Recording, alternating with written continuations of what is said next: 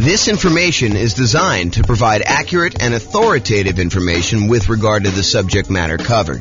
It is offered with the understanding that the presenters are not engaged in rendering legal, accounting, or other professional services.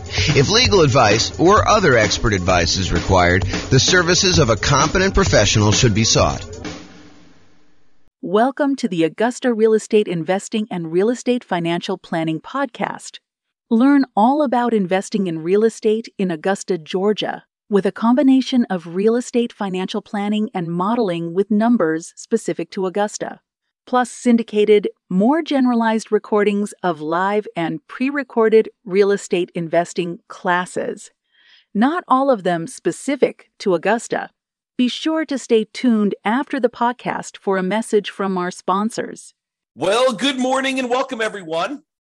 I am your host, James Orr, and this is another class on deal analysis.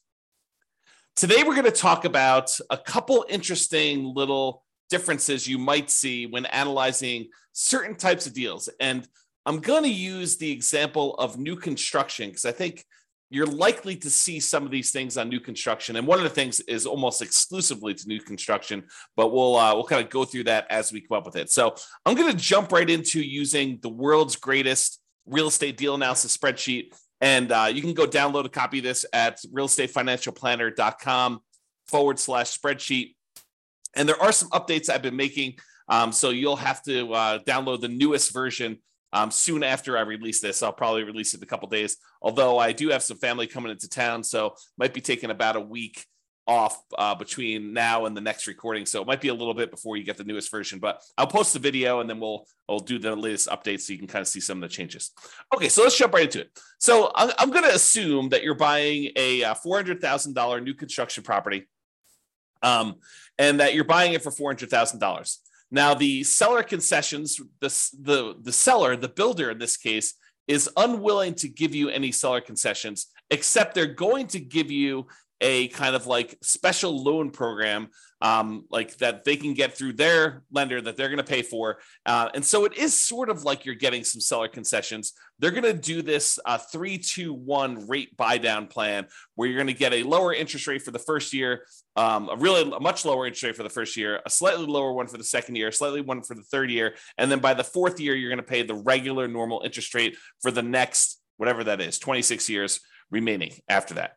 Okay, so that's what they're doing. Now, they did say they would offer you, if you wanted to, a certain amount of money in order to buy down your interest rate permanently. And we covered that in the last class where we talked about the seller being willing to give you, a 3% buy down, and you could use that to buy down the interest rate permanently. So I don't know if I want to mix those two together, but the idea is that you could do one of those where you buy down the interest rate permanently, or you could do this 3-2-1 buy down and get significantly better cash flow the first year, a little bit worse cash flow the second year, a little bit worse cash flow the third year. And then by the fourth year, you're at what the regular interest rate is for the loan for the term of it. So maybe I will do a direct comparison class. I'm not sure if I'm going to cover that in this class or not. So we'll go there. So basically, let's assume also that you're going to be doing this as a nomad. We're going to start with 20% down just so we can see it. And then we'll switch over to what it looks like when you put 5% down. Your share of the closing cost is going to be 1%. And because it's new construction, this is one of the things that's interesting and different. Because it's new construction, you might think to yourself, hey, there's really nothing for me to do because I'm buying a brand new property. And you would probably be mistaken. The thought process is that when you buy new construction, sometimes there's things that you normally get with a resale property that you don't get with new construction. For example, in some properties, it includes some resale properties, it includes window blinds throughout the house. The last person to sell it is just including those on there. However, when you buy new construction, sometimes the builder is only putting in some window blinds, like maybe the front of the house. Sometimes they're not putting in any window blinds at all. And so you've got to have some money set aside for things like that you have coming into the property. In addition to that, a lot of times when we buy new construction, not everything is done. So for example, here where I live, it's very, very common for a builder to actually provide the front yard landscaping, but not to include the backyard landscaping. So you need to either have the builder, pay the builder extra in order to include the backyard landscaping, or do that yourself afterward. So we could do one of two things here. Either we can kind of like raise the price that we're paying to the builder. And so instead of doing a purchase price for 400, maybe when we include, the upgraded appliance package, go from like the standard stuff to the stainless steel and including the refrigerator, to including an air conditioning unit, because that's optional with a lot of builders around here, to including backyard landscaping, to sometimes including backyard fencing, to including sometimes they do include garage door openers, sometimes they do not. So when you add in all of these extra things, sometimes it's as much as $30,000 more. So instead of purchasing the property for 400, now maybe we're purchasing the property for 430. And still we've got some things that we cannot roll into the builder. Like some builders will not allow you to roll in the blinds on a property. And so you'll have to pay for those out of pocket. And so you should budget something, whatever you think it'll cost you to do those things as additional rent ready costs. Okay. So we've raised the price in order to include those extra things. Now, a really important note here. That note is some of the things that we often want to roll into the cost of buying a new construction property, an appraiser is going to give us little or no value for. So there is a chance, especially as you add more and more things to the price of the property, that the property will not appraise. And if the property does not appraise, that means that you will need to be bringing more than just your regular down payment to purchase the property. So for example, you'll notice the amount for down payment is $86,000 here. It's 20% of that. However, what can happen is when we do the ARV, let's say the ARV only comes in at 410. That means that we need to then bring more to the table. I'm sorry, we're purchasing it for 430 and we're doing 410. So yeah, so the 20% should be based on the purchase price, not the ARV. So yeah, so basically we're going to do that, and then we'll need to bring additional money to the table in order to cover that additional shortage. So just be aware, like for example, I bought a property, a new construction property, where I had the builder finish the basement. It was actually much cheaper for me to have the builder finish the basement, and better because I could finance it at 3.5% or something like that in order to have the builder do that. However, when we went to have the property appraised, the appraiser did not see the extra value in what the appraised amount was on the property. And so that they were unwilling to give us the additional cost of finishing the basement in the appraised value. And we ended up needing to come to the table with additional money in order to cover the difference between what the property appraised for and what the cost of the property was, in addition to our down payment. Okay. So just be aware that that is the case. I'm going to make a note here to update something in the spreadsheet, so it'll be fixed by the time you get it. Okay, cool. So rent ready cost, you can see that there. And then we calculate the cumulative negative cash flow in this particular case. I'm going to adjust the monthly rent up to about what it would be.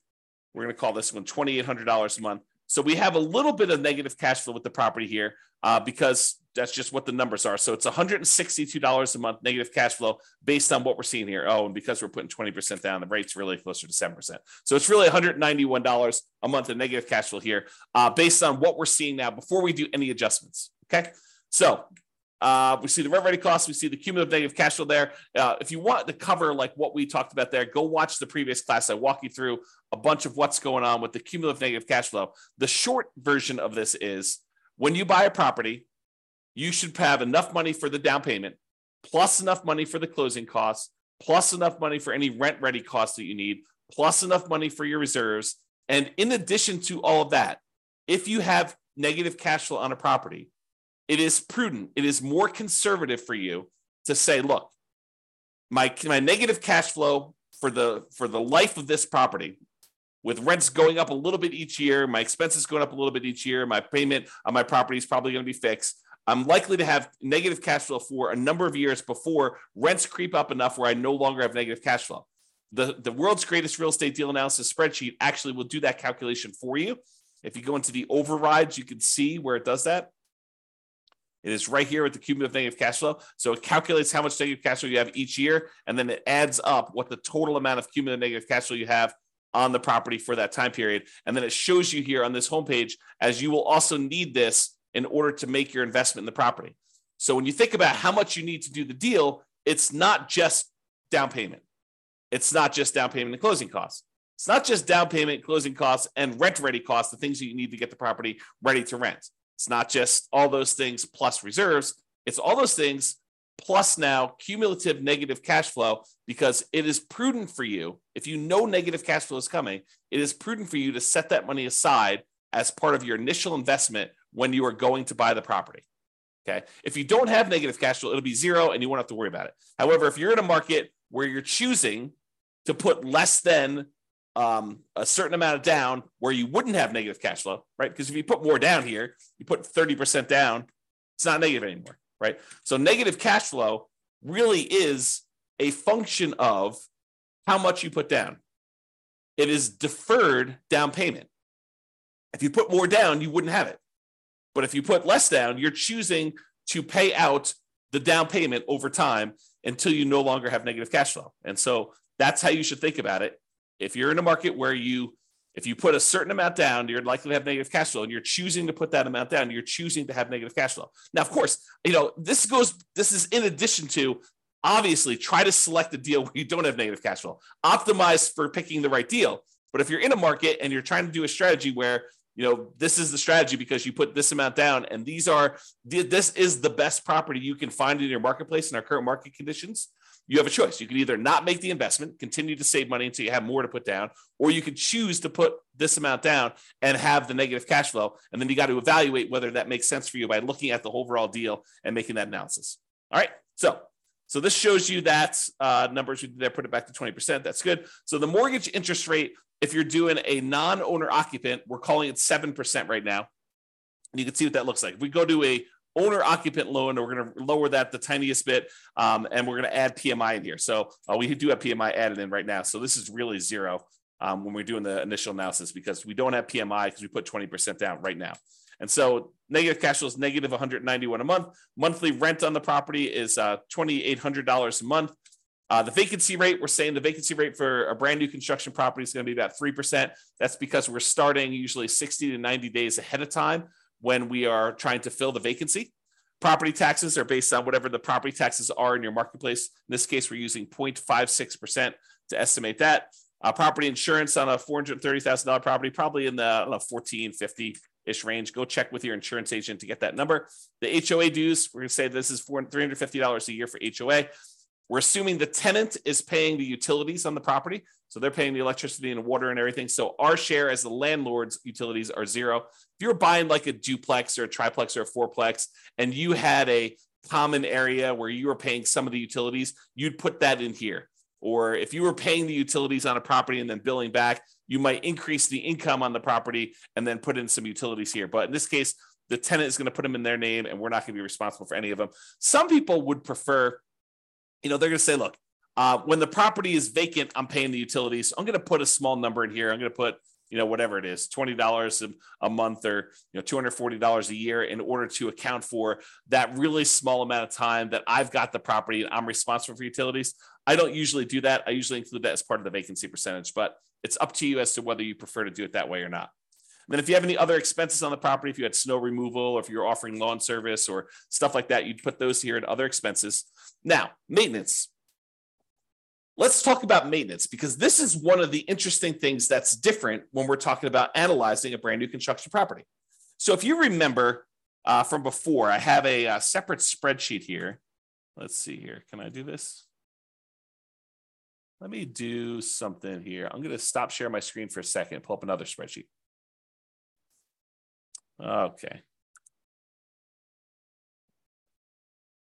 And share my screen again.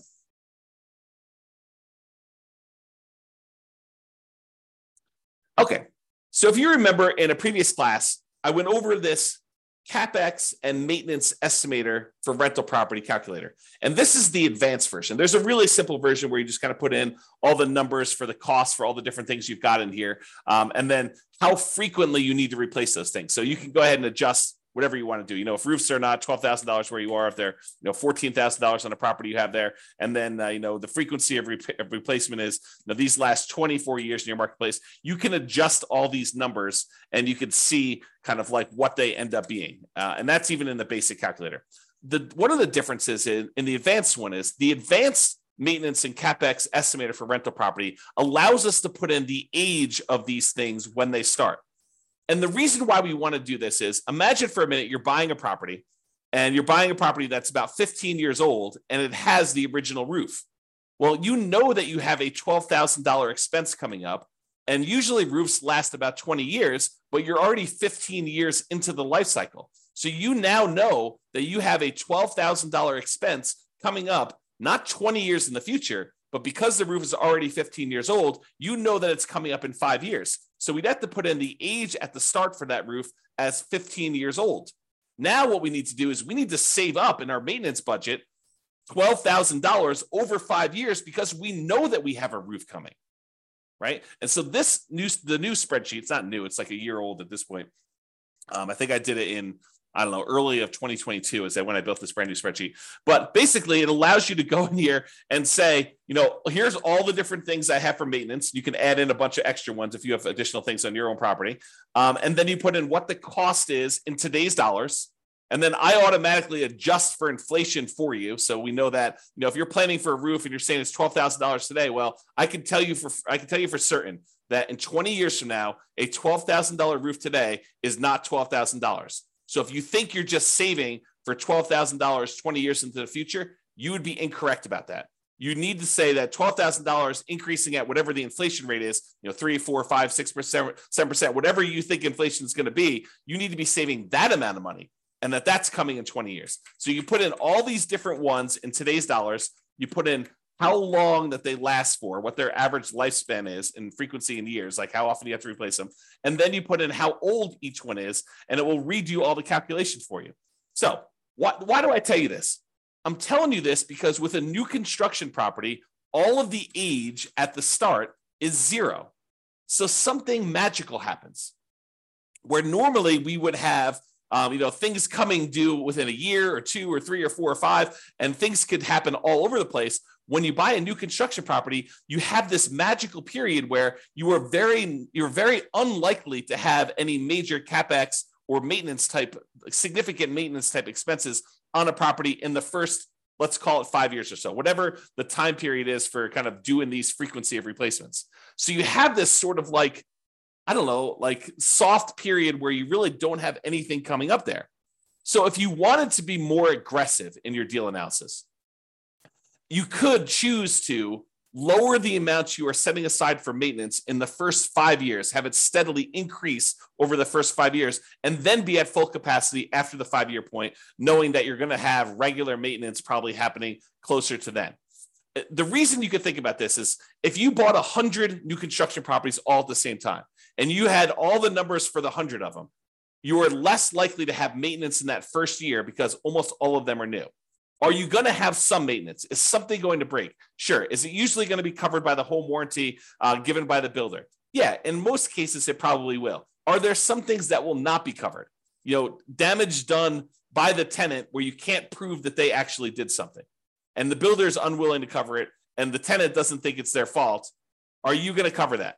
Yes, no doubt you are going to be responsible for that. Okay. So in those cases, you could think to yourself, I'm going to have these really small maintenance numbers for year 1, maybe a little bit more in year 2, as certain things are more likely to break then. And you're getting further away from maybe the builder warranty doesn't cover things into that year 2. And then you kind of see this build up over time. So if you think about it, if you had 100 properties, the chance of you having maintenance in all 100 of them is very close to 0 in year 1. It's probably a little bit higher in year 2, a little bit higher in year 3. And by the time you're getting to year 5 or so, it's probably at its full on capacity where you probably have a regular ongoing maintenance, just like you would with any resale property. Why do I go through this whole story to tell you this? The reason why is, let's stop sharing my screen for a second, switch back to the other spreadsheet. Let's see here, other spreadsheet. The reason why I tell you all this, share screen again, is because some people will choose to take advantage of this in their deal analysis. They will choose to go to the override section. And I'm not suggesting you necessarily do this, although it is reality. I think when we did another class before on CapEx, we had another investor run through their whole entire portfolio, which consisted of a bunch of new construction properties. And we showed that this is a real phenomenon, that this lower capital expense number for new construction properties is a real thing. So you could go down here let's see here. Where's maintenance? Maintenance percent. So instead of having 10% every year for the first 5 years, we basically could go in and say, look, in the first year, maintenance is going to be 2%. In the second year, it's going to be 4%. In the third year, it's going to be 6%. In the fourth year, it's going to be 8%. And then from then on out, it's going to be 10%. And so we could go ahead and manually override maintenance in the early on years going all the way through. So now when we go and look at deal analysis, the cash flow has actually improved significantly, especially in year one, because we have this lower maintenance number. And so that's what's going on. Even though we have 10% here, we overrode the number here in the overrides and do this. This is another reason, a gentle reminder as to why you should always start with the fresh copy of the spreadsheet and try not to use one that you used to analyze deals previously. Make your own template, save a copy, and then before you go and start analyzing a deal, make a copy of the original so that you don't go and accidentally start analyzing deals where you had left this in here and you didn't realize that you left it in here. And now the deal looks amazing on any deal you analyze because you have this maintenance percentage sitting there. Okay? So that's what we could do on this property. And I'll leave it there for now just so you can see what's going to happen here. But we can go change it back if you want to later. All right. I'm also assuming that you're self-managing the property. The land value is worth 15% of the original purchase price. It's a residential property, and the effective income tax rate for you for calculating cash flow from depreciation is 20. So when you look at this deal, buying it with 20% down for new construction, it doesn't look horrible with our current market conditions right now. Now, in your market, you may be thinking, I don't buy anything if it only has $22 a month cash flow, putting 20% down. James, you're talking crazy. Sure, if that's your marketplace, you know what is available in your marketplace. What I'm telling you is use the best deal you've got in your market, and they analyze it that way. In this case, in our marketplace, $22 putting 20% down is actually probably a pretty decent deal, especially for new construction property. Okay, so you can see what these numbers are, and then you can see what the overall returns are in dollars from appreciation, from cash flow, from debt pay down, from the cash flow from depreciation, the total amount. And then we could see if we had to have 6 months of reserves set aside, this is what the total amount would be, including the return on the reserves. And then this is the total dollar amount and return in dollars for all four of those things, plus the return in reserves if we set aside 12 months of reserves. And then this is the return on investment, your ROI for each one of these. We could show you the cash on cash return here, or the cash on cash return is actually all of these as well. It's the same number. And so you can see how it is overall. And you can see what the overall return would be if you sold the property after a certain number of years. You can look at the annualized return on investment, the compound return on investment, or the internal rate of return if you're type of an IRR type of calculation for them. Okay. I'm not going to cover return on true net equity or the cost to access equity or all that other stuff. It's all on here. We're going to cover that in future classes, but you should be looking at those, in my opinion. All right. Now, I'm going to now go and talk about buying this property as a nomad, and I'm going to show you what happens if you use the builder's 3-2-1 buy down type of dealio and how to do that. Okay, so there's a loan program right now where the builders are allowing you to, sellers are. I mean, sellers can pay for this as well, but the seller or the builder is paying for a fee in order to give you preferential financing with their lender. And they have, and you can probably get this from other lenders if you're willing to pay for it as well. But I'm using it in the context of the story that the builder is providing this as a perk for you to buy the property. And so they're paying a fee in order for you to get a exceptionally low interest rate in year one, a little bit worse in year two, a little bit worse in year three, and then finally the full on regular interest rate in year four. So I'm going to switch this over now, and we're going to go to a nomad property. So we're putting 5% down in this case, still the same rent ready cost. We're still paying all that extra stuff in order to have the builder, roll the things into the loan there.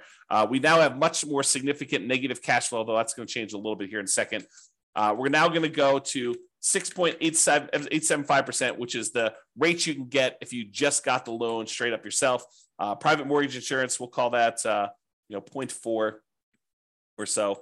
PMI drops off at 80% loan to value. And so now you have significant negative cash flow on this property, even with that maintenance in effect, where we have that lower maintenance because we did the 2, 4, 6, 8, 10 maintenance plan over the first 5 years. Even with all that in place, we have this pretty significant negative cash flow on the property.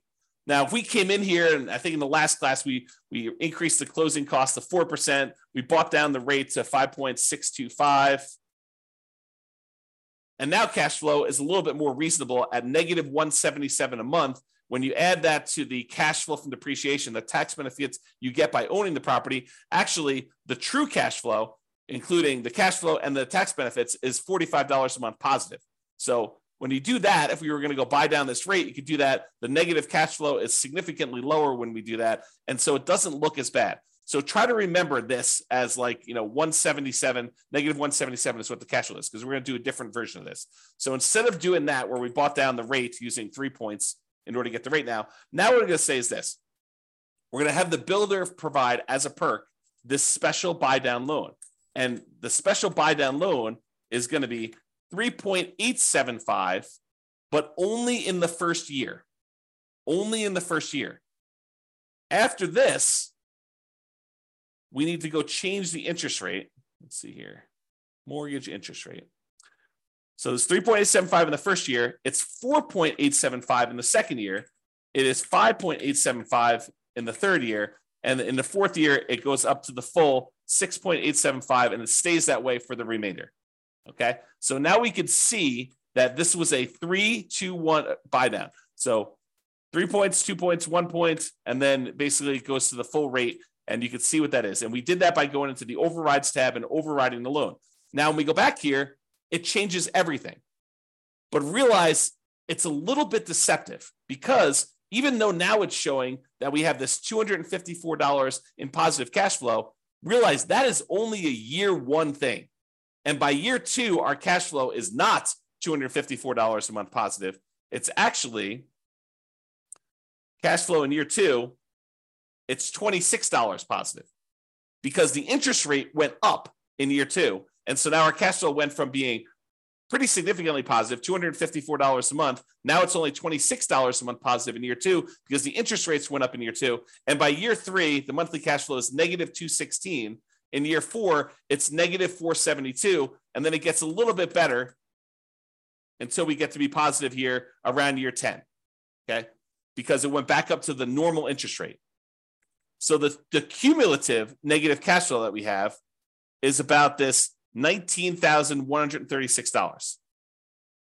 Okay. So you can see that the cumulative negative cash flow is $19,136. Whereas if we had done the alternative plan, if we had paid down the rate here and we had just gotten 5.625, it would have been $21,256. Okay. So it's a little bit less by doing it the 3-2-1 method. And in that first year, you have less negative cash flow. There's a chance, you can't rely on this, but there's a chance that interest rates will come down in the next year or two or three, and you'll be able to pay some money. You'll have to pay for the refinance, but you'll be able to pay some money and actually get out of that loan. Now, should you rely on that? I don't think so, because while interest rates are higher than they were in the last couple of years, what we saw a few years ago was exceptional. It was not the norm. And to think that we are going to return to the exceptional is not a guaranteed thing. It's possible. It's possible we could see interest rates drop from where we are here. But who knows?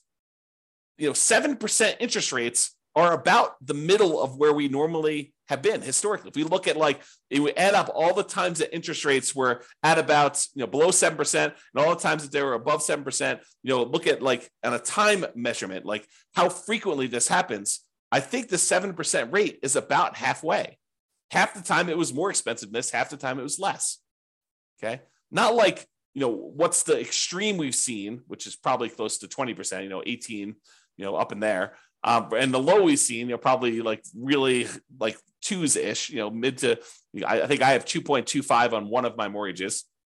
So you have this wide range of stuff. And I'm not showing you what the middle of the range is, take the high and take the low and divide by 2. I'm saying if you look at time and how long we've been at certain interest rates, we've been higher about half the time and we've been lower about half the time. So 7% is not an extreme high. And I'm just trying to give you some perspective as to whether it's likely you're likely to see interest rates go back down. Definitely possible. Definitely possible. But it's also possible interest rates will go up from here and you will not want to refi. And so voluntarily taking, 6.875 for subsequent years, for year 4 and beyond, doing it this way may or may not be the best strategy for you depending on how long you plan to hold the property. And you can see this impact right here in this cash on cash. In the first year, cash on cash looks amazing. In the second year, it looks less than amazing, right? Because you're back down to the higher interest rate. And then it's negative, and then it's negative, but then it starts to recover as the cash flow tends to improve on the property. So this shows you just the first 5 years as a quick visual. All right. So I think I covered what I wanted to cover. I wanted to talk about the idea that in a lot of cases, you're going to be adding to the price because you're going to need to add things to the purchase price. I wanted to talk about the idea of this 3-2-1 buy down and how that sort of compares in some ways to some of the other things we've looked at. And I wanted to talk about how the maintenance thing could work on properties if you want to be less conservative. If you want to be more conservative, let's go back and just change those overrides back. And let's just see what it looks like. Let's see, where was my maintenance override? Here we go. So I'm just going to delete these. So now we're at 10% for the whole thing. Yeah, so now cash flow in year one is only $37. But you only put 5% down. And the cumulative negative cash flow is now at $22,000 overall, where I think before we were at 19, if I remember correctly. So it did change some stuff, but your overall return on investment, this is the version where you lie at the cocktail parties, right? This is the one where we're not taking into account reserves. The return on investment quadrant, ignoring reserves, is 45%. If we take into account that you really should set aside 6 months of reserves in order to make this investment, it's really 34.91%. So is 34.91% a good deal? Return on your initial investment in the first year? I don't know. It seems pretty good to me. 30.90% still seems pretty good, right? That's if you put 12 months of reserves. Now realize these numbers do change because the interest rate's changing. So it's a little bit more complicated when you do these 3-2-1 buy downs because you can't just look at the first deal, right? You got to go look at like what's happening here. So if we start looking at return on equity, it's after the first year, it doesn't really matter what you put into the deal. Really, we're more concerned about what's the return we're earning on equity. You can see that those are decreasing over time pretty rapidly. Okay, which is expected. We normally see that when we look at the return on equity calculations like over here. Okay, it's just a little bit more abrupt and the cash flow goes much more negative because the interest rates are changing. They're different than what they were in the first year. It's not a smooth curve.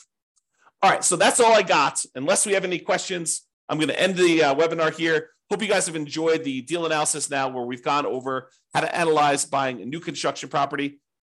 I am off for about the next week. I think I resume back up next Wednesday or Thursday. I can't remember which. So if I go dark on everybody, that's what's going on. Have a great day and weekend, everybody. This has been James Orr. Bye-bye for now. With home prices up, mortgage interest rates up, and rents up, but not quite enough to counteract the higher prices and interest rates, cash flow on rental properties in Augusta is harder than ever. Book a call with the Real Estate Financial Planner to apply our proprietary 88 strategies to improve cash flow on your rentals. See the show notes for a link to schedule your call and improve your cash flow today. If you're a real estate agent, lender, or professional in Augusta that wants to help our real estate investor listeners, consider reaching out to learn about collaboration opportunities with this podcast. We'd love to add more value to our listeners by having you assist our investors buy, sell, and finance their real estate investments. See the show notes to schedule a call to discuss collaboration opportunities.